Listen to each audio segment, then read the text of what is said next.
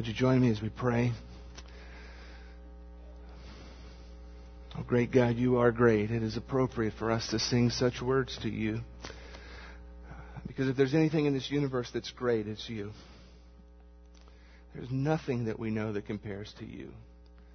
There's nothing that begins to touch the edge of your majesty and your power. There's nothing that even closely resembles your beauty and your awesome might, your holiness, your grandeur. You are great. And you're greatly to be praised. And that's why we've come today. We've come because we desire in our hearts to worship you. We've come because we recognize you are the God who created us, the one who made us, who made everything that we know and experience. And not only made it, but you're the one who rules everything you've made, including our very lives. And so we come, Lord, as your children. We come as your people who bow before you and look to you as our maker, who look to you as our sustainer, who look to you for every single need of our lives. And Lord, we've come together as your people from all different lives, from all different families, from all different experiences, even this past week. And we all come, Lord, at different places in our life, with different kinds of needs, feeling different sorts of emotions this morning. In most cases, Lord, our deepest needs, our deepest feelings are only known to us, hidden from those who sit around us, who only see our smiles on the outside. But Lord, you know us. You know us in the depths of who we are. And we've come this morning bringing all of ourselves to you. Asking you, O Lord, to be the one who meets us in the very depths of what we need. Who fills us where we need filling. Who encourages us in the places where we need encouragement. Who challenges us in those areas of our life that this morning need a challenge. And yes, even that you would be the one who would expose to us a sin that might be harbored in our lives, that we might bring it forth to you in confession and repentance this morning. Lord, we've come to deal with you and no one else ultimately today. For that's what worship is about. It's not about us, it's about you. And so we bow before you and we offer you our very lives today. And Lord, it's our great privilege to open your word and to study. We thank you for your word, for the treasure that it is to us. We thank you that you've not left us to try and figure out life on our own, but you've given us a guide. You've given us your word, your full and complete exposure of yourself to us, that we might know you, that we might know you fully and completely, that we might know you and everything that you would expect of us. And so we treasure your word this morning, and it's our great privilege to open it and study it. We pray that as we do so, that by your Spirit this morning you would enlighten our eyes, that you would open up our hearts to be receptive to what we hear and to what we see. And that ultimately, Lord, you would change us by it this morning. Lord, that's a work that only you can do. But we confess before you this morning we're open to that and we're receptive. Give us receptive hearts. Lord, there's a million things that could distract us this morning from hearing what you would have us to hear. So, Lord, we pray for your sovereign power to remove the distractions from our life, that we might be focused solely on you and what you would have for us this day. We pray for these things through Jesus Christ our Lord. Amen. I want to invite you, if you would, to turn to the Gospel of John chapter 2. That's where we find ourselves this morning. Continuing in our verse-by-verse study of John's Gospel. We'll be looking at chapter 2, verses 12 through 22 this morning. You know, there are some things in life that you never forget. I imagine you could probably think back on your life experience, and there are some events, there are some things that have happened that are just unforgettable. Maybe they happened a long time ago, but at the right moment you can recollect everything about that. If you're like me, and your memory's not the best in the world, I have a hard time remembering what I did this week. But there are certain events in life that have happened that are just unforgettable, that always are there in my memory. And I'm sure you have those. Sometimes we remember things and they're intact in our memory simply because they're memorable, just because they're funny or because they're humorous. And something funnies happen in your life, and you just always remember that funny event. Other things are memorable because of some sort of impact they've had on us, or because of how they frightened us, or because of how just unique they are and how they've shocked us, and we just will never forget them. I've got those kind of markers in my life. In the funny category, I'll never forget, I was in church as a younger man, and there was a pastor who was preaching, and he was an older pastor, a senior adult pastor. But he was a real fire and brimstone sort of a pastor. You've seen that, I'm sure. He was hopping around all over the place, sweating and stomping his feet, and every once in a while, pounding on the pulpit a little bit. And, he didn't mind just, pointing that finger at you. And he was just a real animated sort of a guy. And a really great pastor. But I'll never forget in the middle of one of his sermons, it was particularly warm that day. I don't know if this had anything to do with it, but he was right in the middle of one of those just in-your-face, powerful sermon, stomping and pointing. And I'll never forget, he was making this one really emphatic point, and he pointed right at us. And as he did, and he was loud as well, his teeth came out.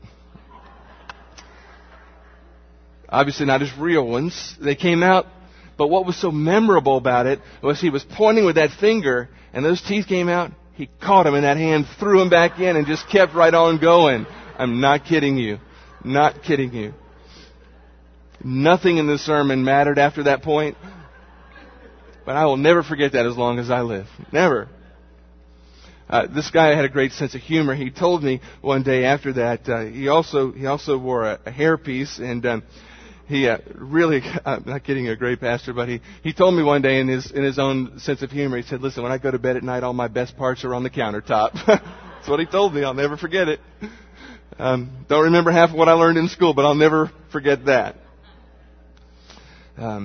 It was one of those memorable moments in the funny category. And I'm sure in your life, you can think about those moments in your life when something just remarkably funny happened and you just don't forget it. I've got some other events like that in my life that are more embarrassing. I'll keep to myself. But, there are other things that happened that you just don't forget. I remember when I was a kid, we had gone on a vacation with some other folks from our church family at the time, and we'd gone up to North Carolina to go snow skiing.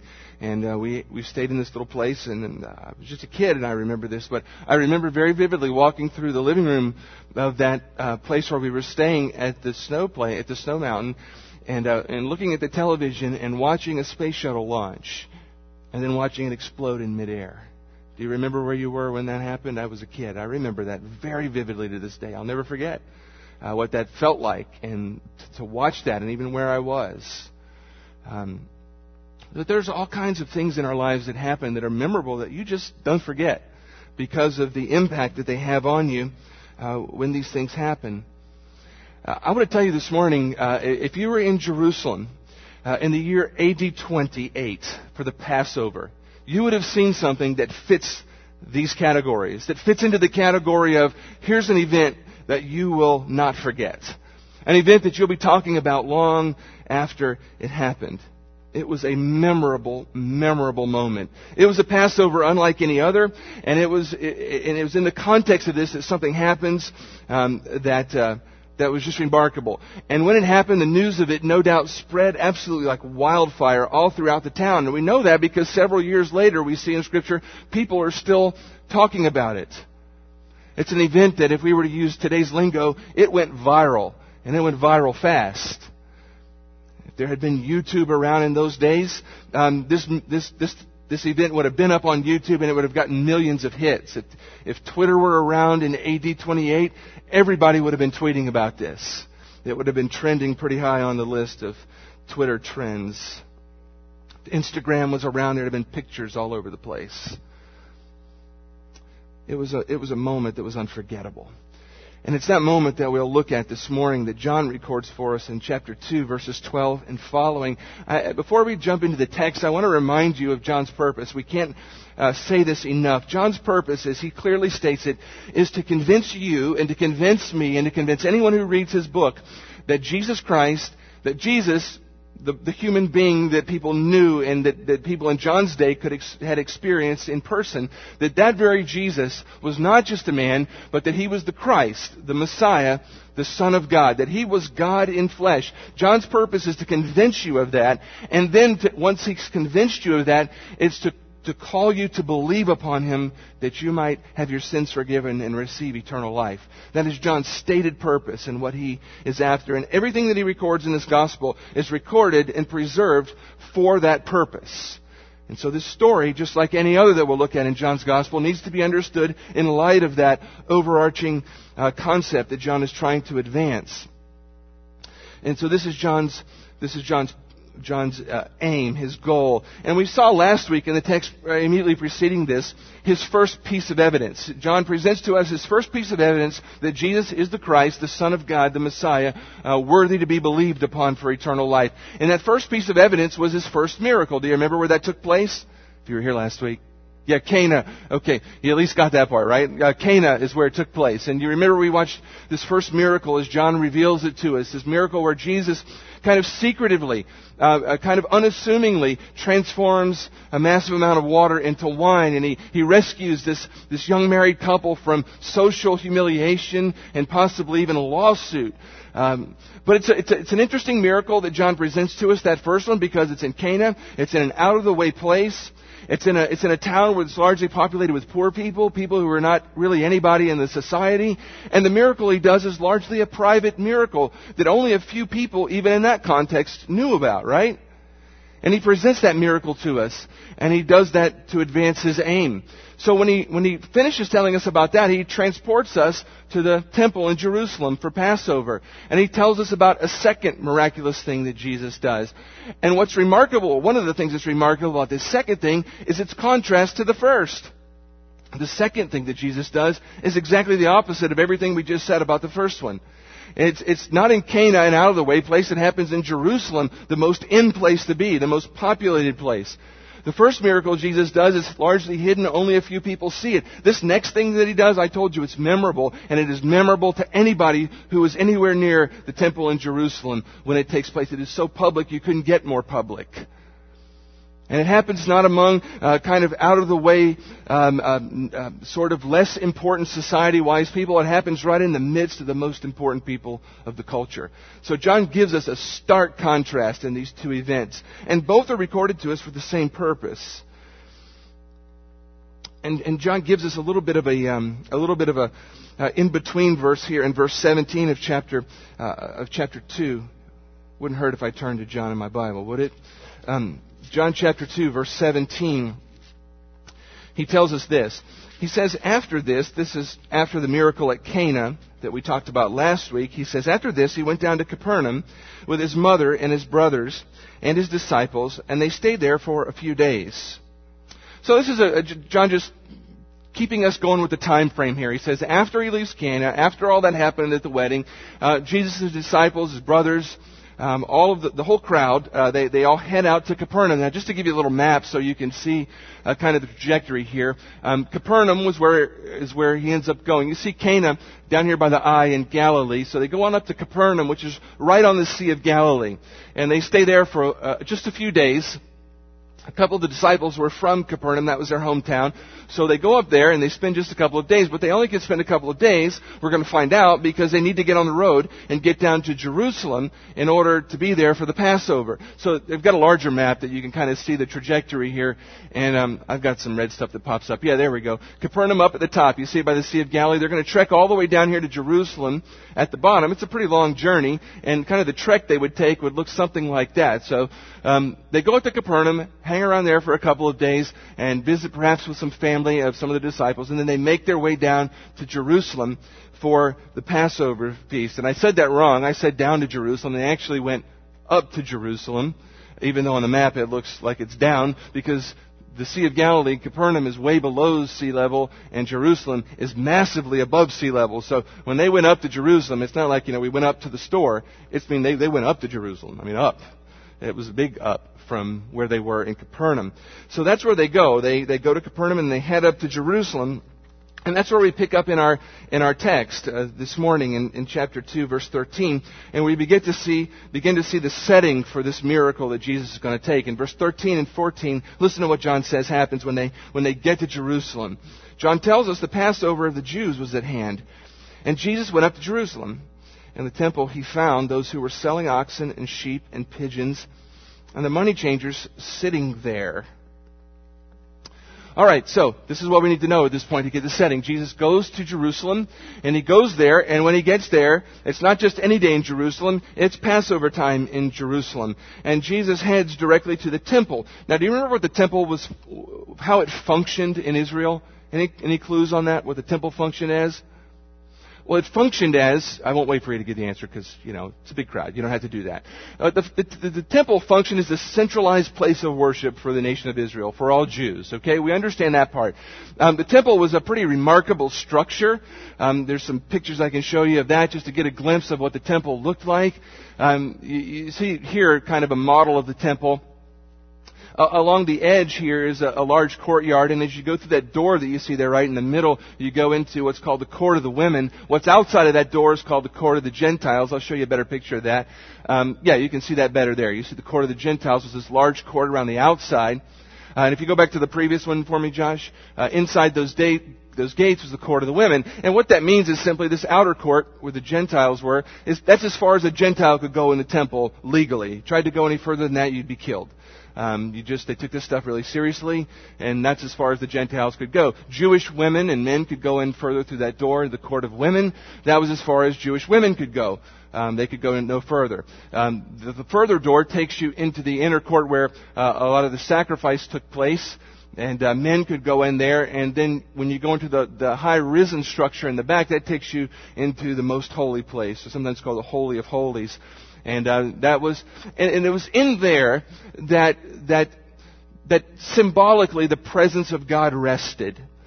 You may recall, if you've read much of the Old Testament, that often we run into God kind of presenting Himself with the imagery of light. Are you familiar with this? Sometimes called it's the Shekinah glory of God. It's what it's called. But it's just God presenting Himself in radiant light as a visible symbol of His presence. Now we know that God is not limited to any one place. He's omnipresent. We believe that about God, that He's everywhere. He knows He's everywhere at once. He's here. He's worshiping with brothers, in Africa. God is everywhere at once. He is not limited by time and space. However, people are, and oftentimes, as His people, it's important to know that God's presence is with you, particularly in the Old Testament, when He was dealing particularly with Israel. It was important that His people know that He was with them. So He would sometimes present Himself in this radiant light so they could see something visibly that reminded them, okay, God is with us. Moses saw this radiating from the burning bush. Do you remember that? The presence of God in a very clear sort of a sense. And it showed up several times. You remember during the Exodus when the Israelites are coming out, you remember how God led them through the desert in the daytime? Like a pillar of fire, this bright, glorious light, God led them. It was a symbol of His presence. And later on through the Old Testament, when the tabernacle is developed as a centralized place of worship, and then the temple, it was there that the Shekinah glory, the glory of God represented in visible light, descended upon the holy place of the temple particularly, and it was a symbol that God's presence rested there. And so when people were coming to the temple, in their minds it was as though they were doing what? They were coming to meet with whom? To God, because at least symbolically, that was where He was to be worshipped, and symbolically where His presence dwelt, if you will. And the Lord established that for the benefit of His people. And the temple was kind of this centralized place for that in the Old Testament. Now, by the time we get to John chapter 2, and Jesus showing up at the temple, what you may not recall is that the Shekinah glory, the glory of the Lord, the presence of the Lord, had been removed long ago. Back in Ezekiel chapter 10, you can look at that yourself.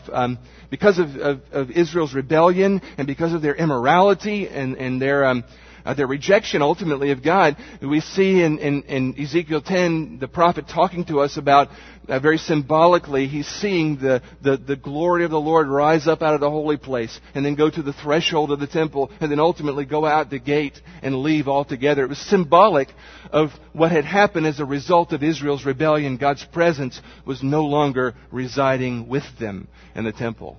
However, Jews didn't understand this, and their worship had become so corrupted at the time that they went still under the guise of meeting with God in this place. But that was the purpose of the temple, and that's why everybody still gathered there. And when Jesus gets there, it's Passover. And Passover, we won't spend too much time talking about that, but it just takes us back to Exodus. You remember in the plagues, Moses, God says, Moses, get my people, lead them out of Egypt, out of slavery and bondage. And Pharaoh says no. And so God brings these plagues on Egypt The final one of which was this plague in which God was going to send a death angel to kill the what?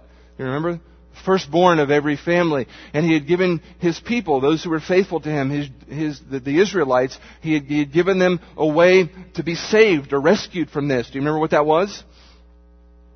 A sacrificial lamb was to be killed, and the blood painted on the doorpost of their homes. And if they did this, the death angel would pass over their home, and their child, their firstborn child, would be saved, would not be killed. And that was what the Passover celebrated.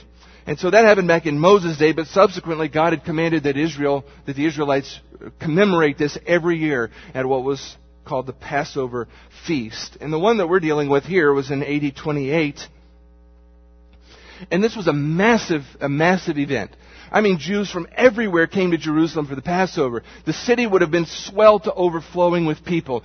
I mean, you can imagine the Super Bowl next week in New York. Would you want to be there for that? My answer is no. I'd watch it on TV. It's warm in my home, not in New York, and the crowds are just immense. But you think of the Super Bowl crowd on steroids, and that's what you've got going on in Israel, in Jerusalem, for the Passover. Looking at trying to estimate the crowds, one historian estimates the crowd at over 250,000 men. When you add in families and people, it could have easily been over 1 million people crowded into Jerusalem for Passover. So it would have been just wall-to-wall people in the town for the Passover. And the focal point of all of this would have been what location? The temple, because it's at the temple that you came to sacrifice your animals for the sacrifice, which was central to the worship and celebration of the Passover. And so that's the scene. Jesus comes into this with His disciples and this mob of people at the temple, literally overflowing. And when He gets into the temple, that picture that I just showed you, when He gets into that outer court, the court of the Gentiles, what does He see? Well, He sees a bunch of people selling animals. Well, that's odd to be inside God's temple, isn't it? A bunch of people selling animals. Well, what's this all about? Well, people are there selling animals because everyone who came to Jerusalem, every good Jew, was required as a part of the celebration to, sacrifice an animal. And many people traveled from a long ways away. And if you traveled a long ways away, you always had the option of bringing your own animal, kind of BYOA, if you will. But, if you traveled from a long ways away, that wasn't always easy to do. You couldn't just throw the animal in the back of your minivan and drive out there. And you had to, get that thing there some other way. So if you came from a long ways away, it just wasn't practical or convenient to get your own animals there. And so, conveniently, they had these places set up there in Jerusalem where you could just travel. And when you got there, you could buy your own animal and then go sacrifice it. And it just made the trip a whole lot better. Beyond the fact that people traveled from a long ways off, that's one of the issues. The merchants were there for that purpose. But, we find out later in the Gospels that these merchants are rather corrupt, and the religious leaders who ruled over the temple were corrupt as well. Jesus deals with that at a later point. But they had inspectors, and, part of the law said that the animal had to be a perfect, unblemished animal. And so you can imagine how this goes down, right? Suppose you do bring your own animal from home to the sacrifice, and the inspector comes around and he looks at your animal. What do you think he's going to find? Oh, I'm sorry, sir. I'm sorry, ma'am. Did you see this right here? That's a blemish. This one is not acceptable. You're going to have to go over here to the merchant's booth, and they've got some very acceptable ones there that you could purchase. Now, what do you think the pricing structure was at the merchant booth there at Jerusalem? You ever tried to buy a Coke at Disney World? Let's just go there. Ron Spervero just came back from Disney World. Am I right, Ron? Yeah. The Coke that costs you, $1 somewhere else will cost you $10 in Disney World. Why? Because you have nowhere else to go to get a Coke, and I've got you. This is the same kind of thing that's going on in the temple, except Disney World is not the temple, and it's not where the worship of God is supposed to take place. There's the mouse there. But at this temple, this is what was going on. And there were the merchants there, and they were selling these animals at significantly marked up prices. And it was a scheme. It was a scheme to pad their own pockets is what's going on. It's an example of the religious authorities getting rich on the backs of the poor people who came to sacrifice their animals. That's what it was. It was these religious leaders who were supposed to be leading God's people in worship of God, who were supposed to be caring for their spiritual needs, and instead of caring for their needs, you know what they're doing? They're ripping them off and taking advantage of them. And I'll tell you, it's an awful lot like what you see on television when you turn on any of your Christian channels and you see all these prosperity gospel preachers that populate the television screen, who are supposed to be shepherds of God's people, leading God's people towards Him, caring for their needs, and instead all they're doing is bilking the poor and the desperate out of the last dollars that they have. You just send your money into me and you'll get a miracle. You'll get healing. Send in your money to me and God will multiply it 100-fold. And they take you to the Bible and pervert the Scriptures to try and articulate that gospel. And these people get unbelievably rich because people send thousands of dollars into them. And they build mansions and they pad their own lifestyle and they prance around like pompous, arrogant people. And at the end of the day, they're doing nothing more than what the religious leaders were doing in Jesus' day. They're bilking the poor and the desperate in order to get themselves rich. And you should never send one penny to any one of them ever. That's just the bottom line. Well, Jesus sees this. He comes and He sees this, and He's absolutely infuriated. But it's not just the animal sellers there. Who else did He tell us was there? Did you catch the other group? The money changers. And what are the money changers doing? Well, same kind of deal. You had people coming from all over to Jerusalem, and not only did you have to sacrifice the animal, but you had to pay a tax. Isn't that great? Doesn't the government like to get their tax? So that's what's going on. You had to pay a tax, but you had to pay your tax in a very particular kind of coinage. It had to be Tyrian coinage, a Tyrian shekel. I've got a picture of that. You can see what it looks like. Something like that. And so you can imagine people coming from all over the place, from all over the known world at the time, converging upon Jerusalem temple for this tax paying. But you had to pay in that currency, and people brought their own currency from all over the place. So of course you had to have some money changers there who could take your currency and exchange it for the right kind of Tyrian coinage so that you could go pay your tax. And they used this kind because of the purity of its silver, and it was a reliable currency. That's really all you need to know about that. But you can imagine that these money changers at the temple were not just doing this out of the kindness of their heart, right? Oh, you dear worshiper, let me help you out here, my friend. For 12%, I'll help you out here, my friend. And where do you think that 12% went? Well, to the money changer, to the religious leaders who were in charge of the whole enterprise, to the whole thing.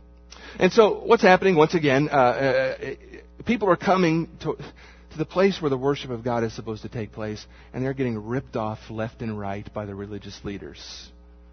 That's what's happening. Now, previously, all this enterprise had been going on, and it had been going on across the Kidron Valley on kind of the slopes of the Mount of Olives. That's where it had previously taken place. Now, obviously, this is worth saying.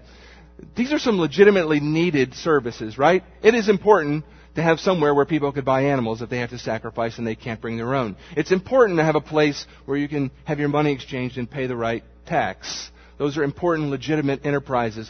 The problem isn't with the enterprise itself. The problem is with the rip-off that was taking place in the midst of them. And the worst problem that Jesus is going to deal with is where it was happening. You see, what used to take place across the Kidron Valley had now been transported where? Right inside the temple. Right inside the temple. That's the key phrase of the text. In the temple. This is where it's happening. And you can imagine them rationalizing, well, it's just more convenient here, right? I mean, people have to go to the temple. Why do you want to walk all the way across the valley to go buy your animal? We can just do it right here in the temple. People are already here. We've got all this space. We can just do it right here. It'd be very convenient. It'd be much easier for everybody. And so that's what they've done. And the court of the Gentiles in the temple had become a mixture between a flea market and a stock market. And when Jesus comes to Jerusalem and He walks into the temple, the place where the worship of God is supposed to be taking place, He sees a swarm of people, animals making noise all over the place, the money changers jingling their change at the tables, everything but what? The worship of God taking place.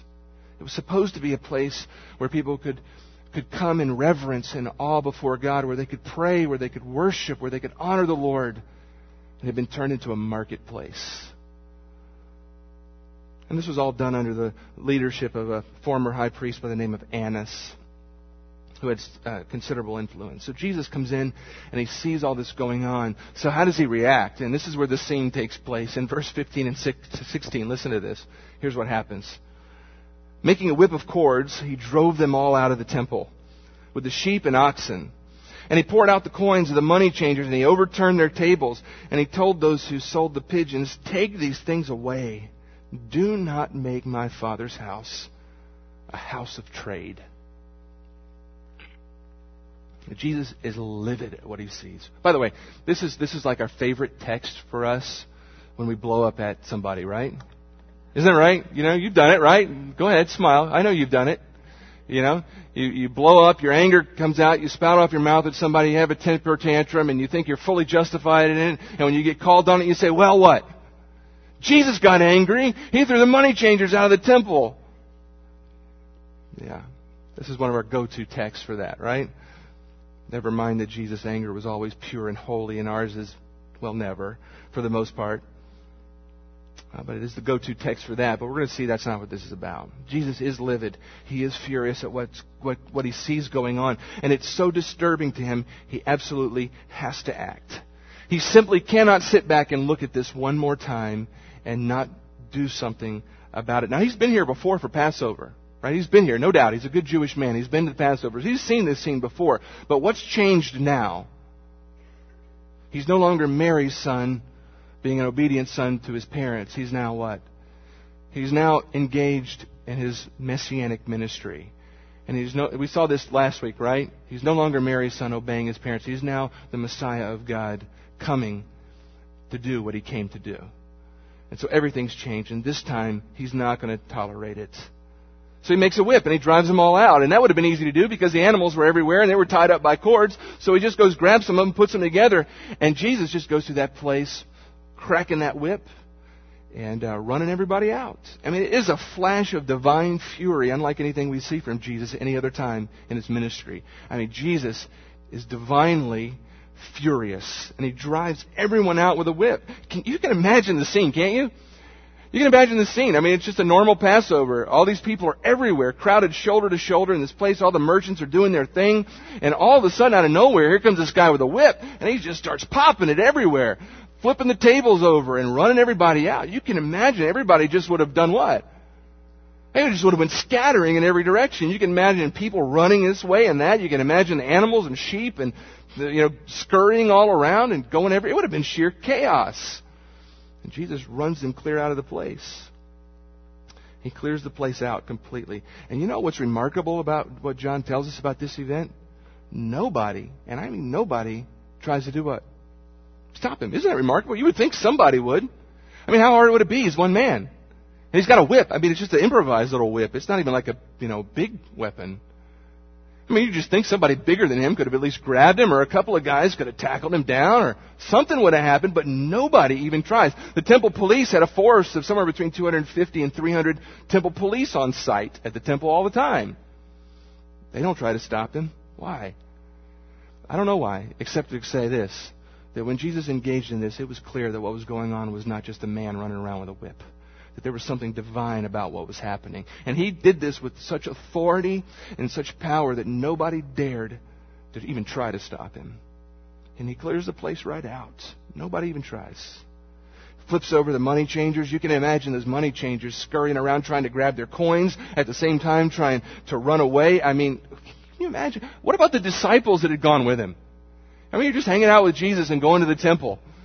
And all of a sudden, he starts doing this. Can you see their eyes getting that big, right? What is he doing? He's going to get us killed here. Well, Jesus does this, and he's done. You can imagine. He's done. The place is empty. Commerce has come to a screeching halt. And the court of Gentiles is quiet. Something it hasn't been in a long time. Jesus clears the place out. What an incredible, incredible act this was. And it was all done in public, and it was done on the busiest day of the year. Busiest day of the year. I told you this would have been an event to be remembered, and it was remembered.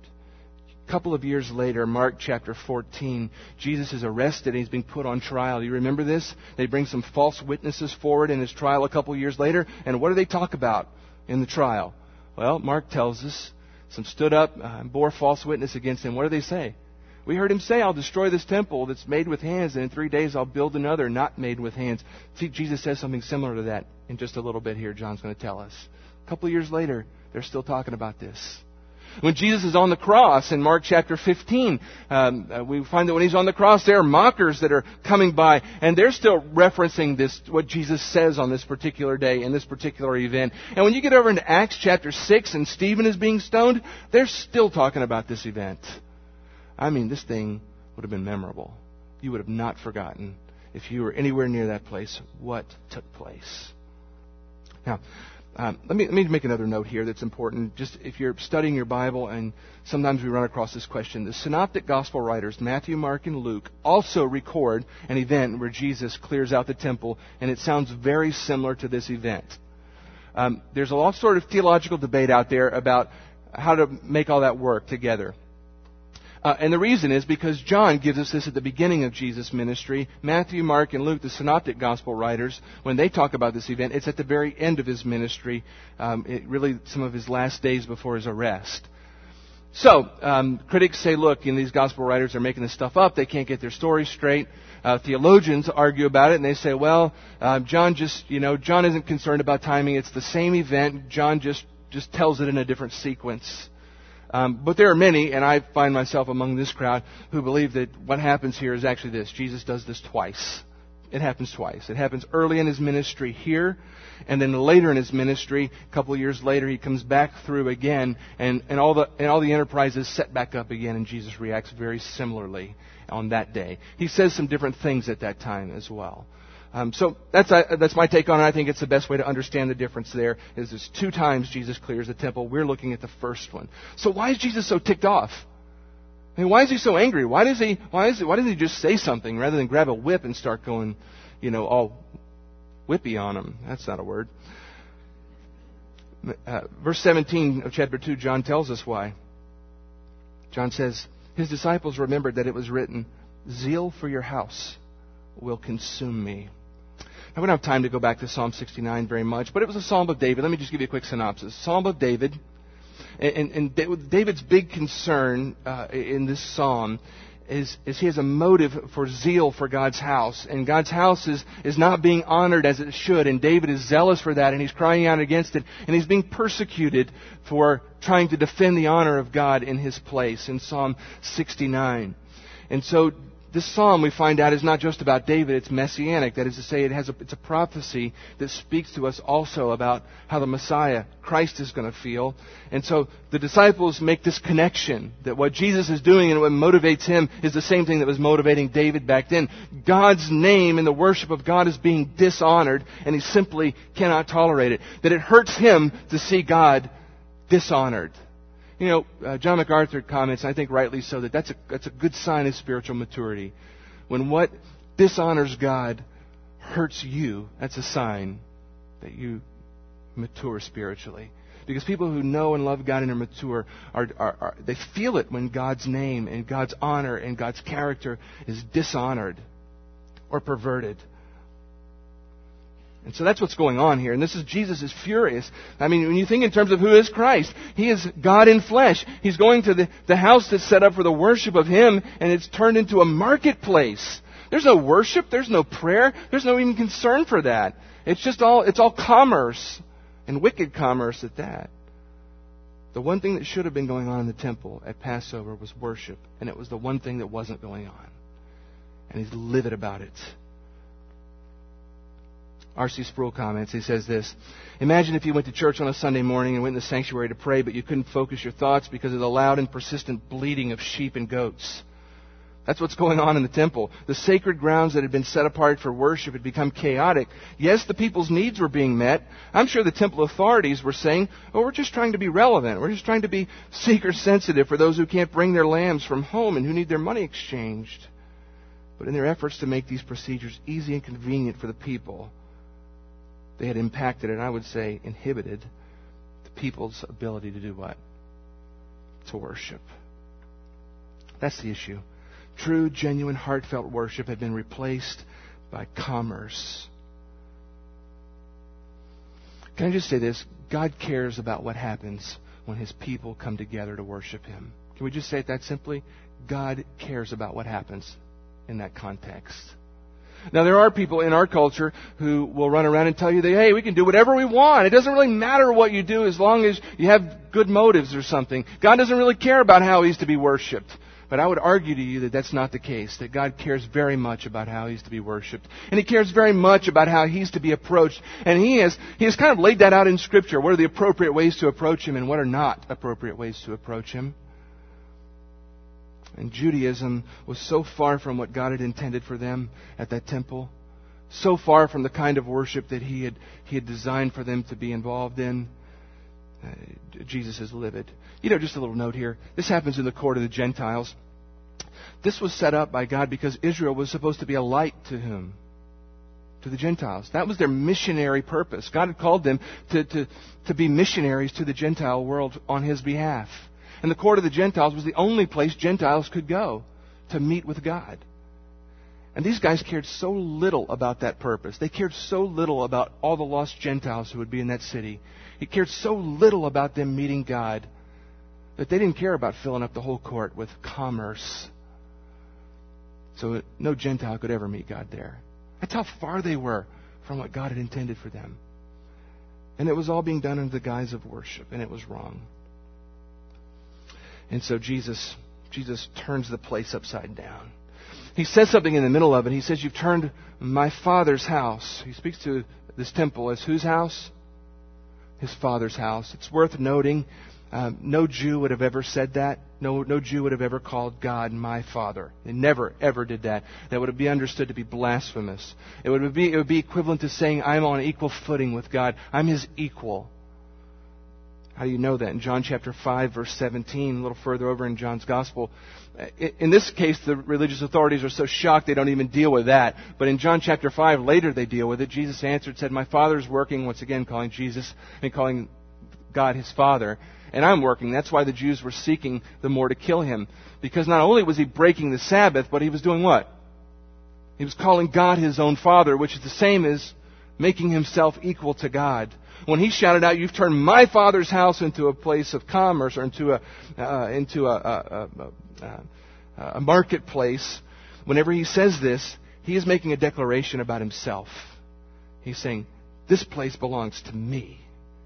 It's another way of saying I'm the Messiah, declaring His Messiahship. And Jesus says that, and He knows full well what He's saying.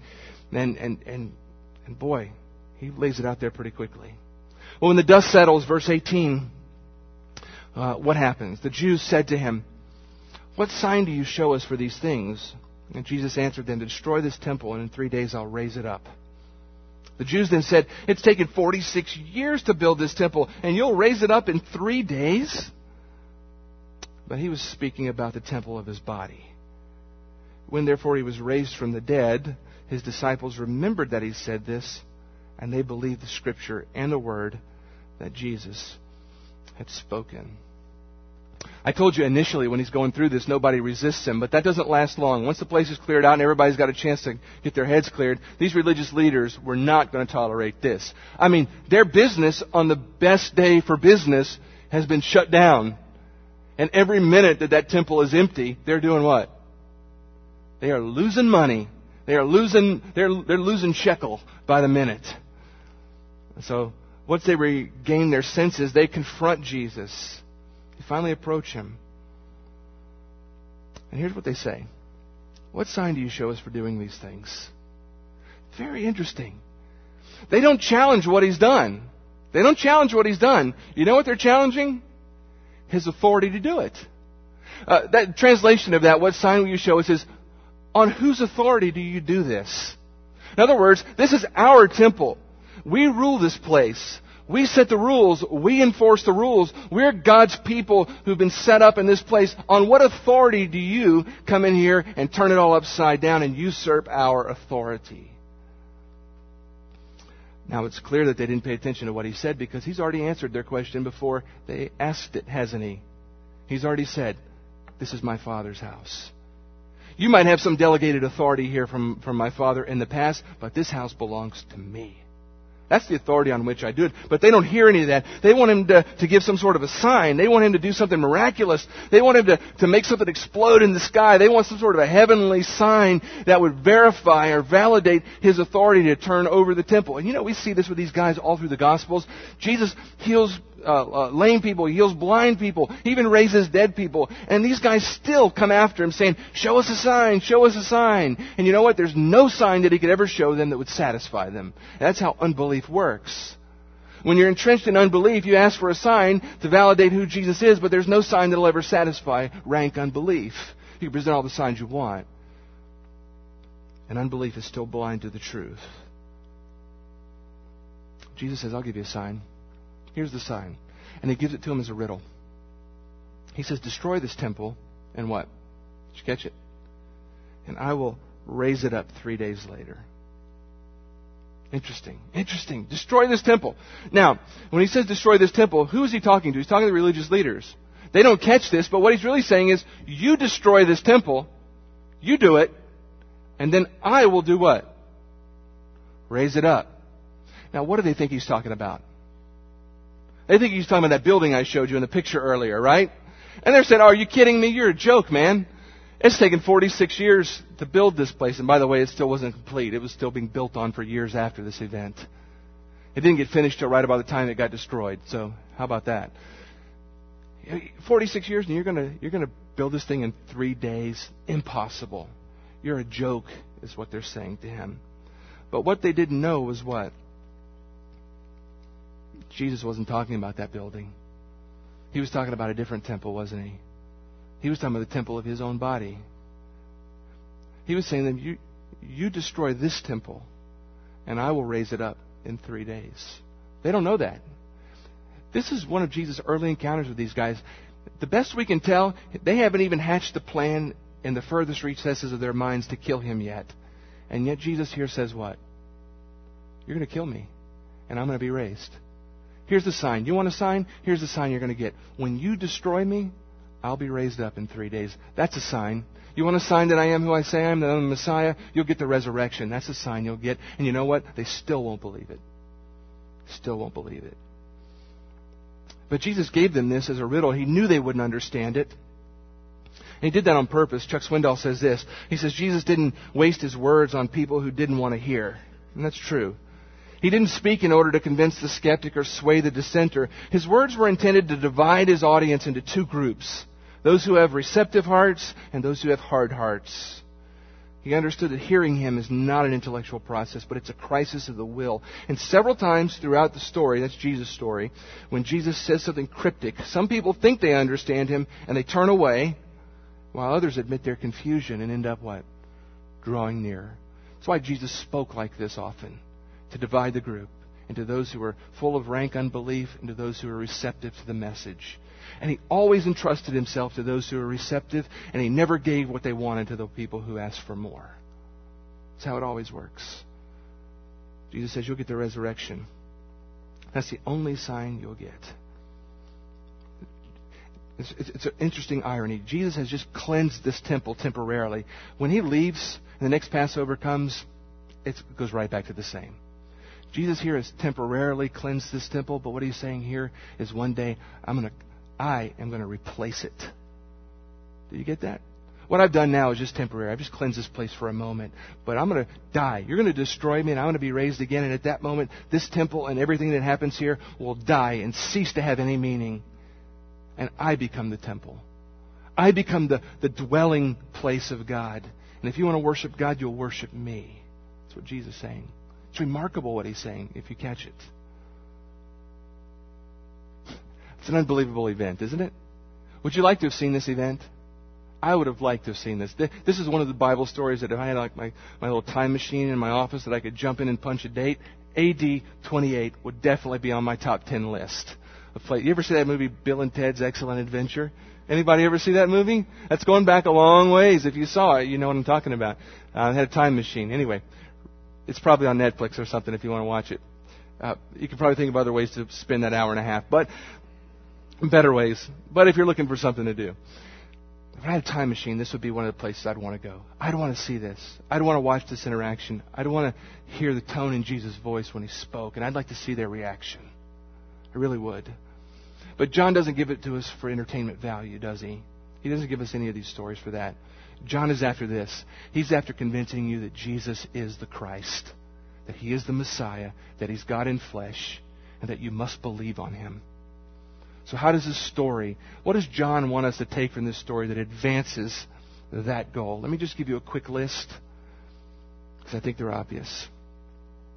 I think the first thing John wants us to see here is this, that God cares about how he's worshipped. God cares about how he's worshipped. He does. Jesus is concerned about how we worship him. I think he's concerned about it corporately, and he's concerned about it individually. I mean, that was the main issue here. The true worship of God had been perverted, and it had been replaced, and it had been corrupted with something else.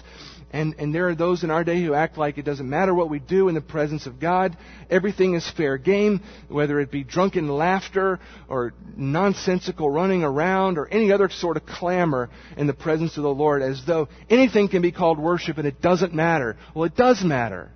Christ does care about how he's approached, and he does care about how he's worshipped.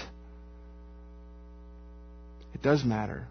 There are appropriate ways to come before the Lord with awe and with reverence, even with overflowing joy and gratitude at what God has done, but not with clamor and commerce and madness.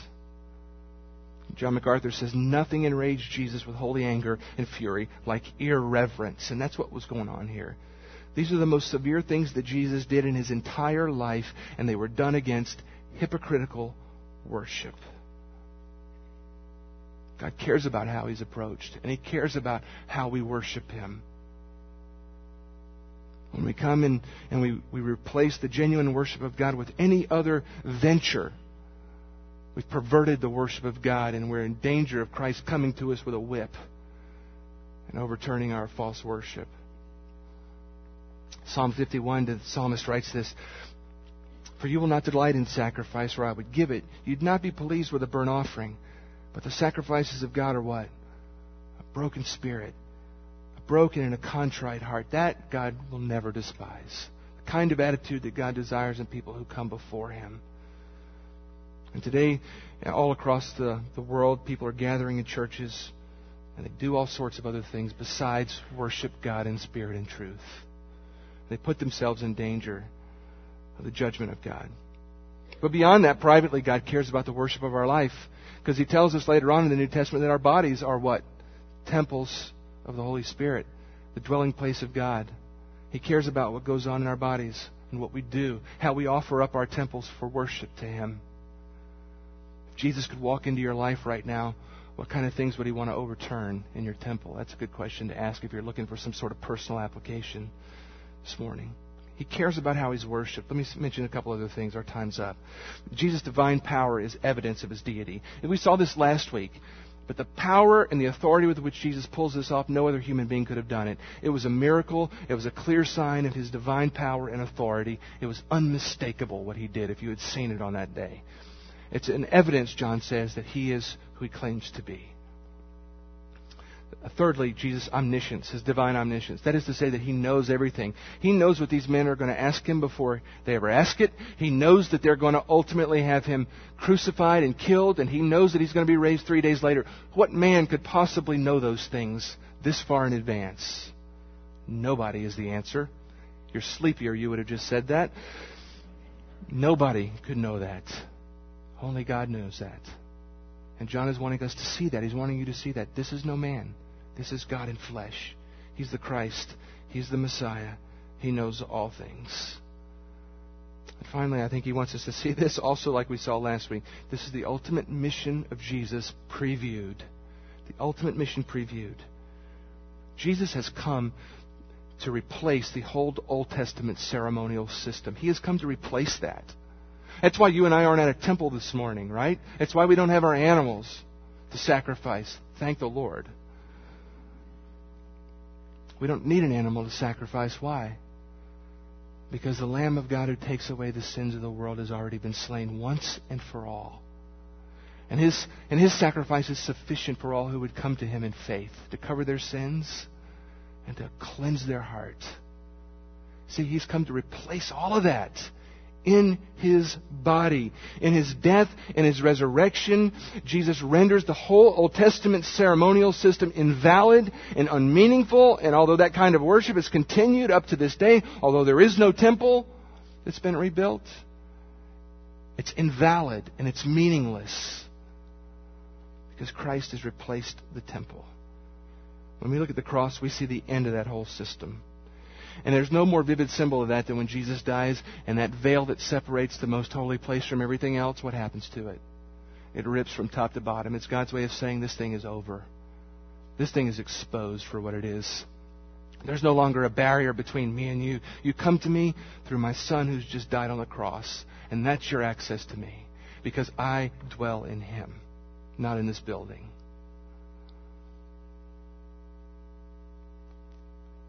You know, shortly after all this happens, AD 70, that temple itself is ultimately destroyed.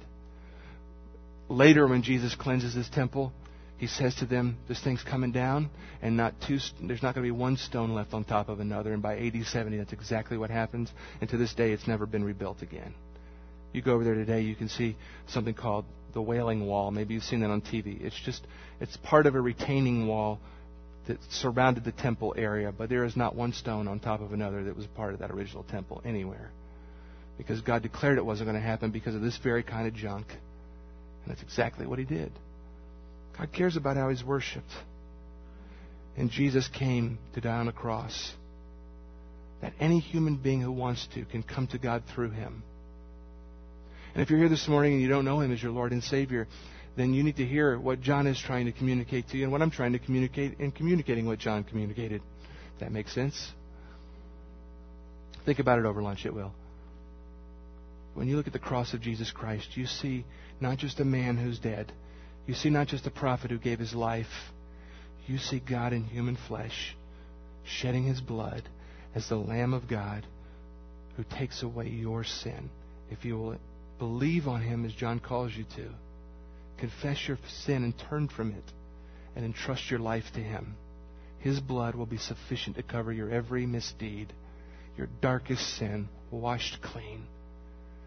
Eternal life, your reward, and a new life from this day forward. You can have that today if you don't. But you can only have it by coming through Christ. There is no other temple. There is no other way except through Him. Let's pray together. With your heads bowed and your eyes closed, before we pray, I'm going to slip to the back of the sanctuary, and in a moment we're going to sing a song together. And if you'd like for me to pray with you, or you just have some questions about what it means to know Christ, or about what we talked about this morning, come back there. I'd love to talk with you, pray with you. Lord Jesus, we stand in awe at what we read about you today. We stand in awe of your power, your authority to do such a thing. It's unimaginable.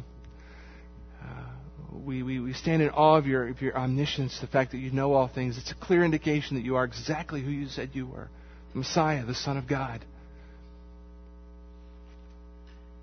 And we know that you're the one who ultimately died as the perfect Lamb who ended the sacrificial system on our behalf, so that we don't have to bring some animal and sacrifice it every week, that we can simply come before you.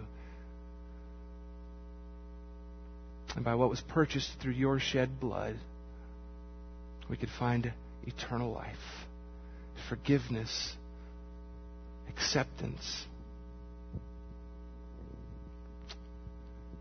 And we can find a right relationship, reconciled to our Heavenly Father. And Father, I pray if there's someone who's not experienced that here this morning, that you would draw them to yourself, and that they would find that today. That they would find in you everything that they've ever needed, an answer to everything that they've ever wanted. And Lord, we thank you for the opportunity to worship you, and we pray that our worship has been acceptable to you this morning. Make us mindful of that, Lord. For those of us who know you, who've entrusted our lives to you, make us even this morning reflect on how we approach you, on how we worship you, that we might worship you in spirit and in truth with appropriate reverence and awe and gratitude, and not pervert our worship and subject ourselves to your judgment. Lord, you convict us as you see fit, and we'll respond in faith, we pray in Jesus' name. Amen. In Jesus' name. Amen. In Jesus' name. Amen. In Jesus' name. Amen. In Jesus' name.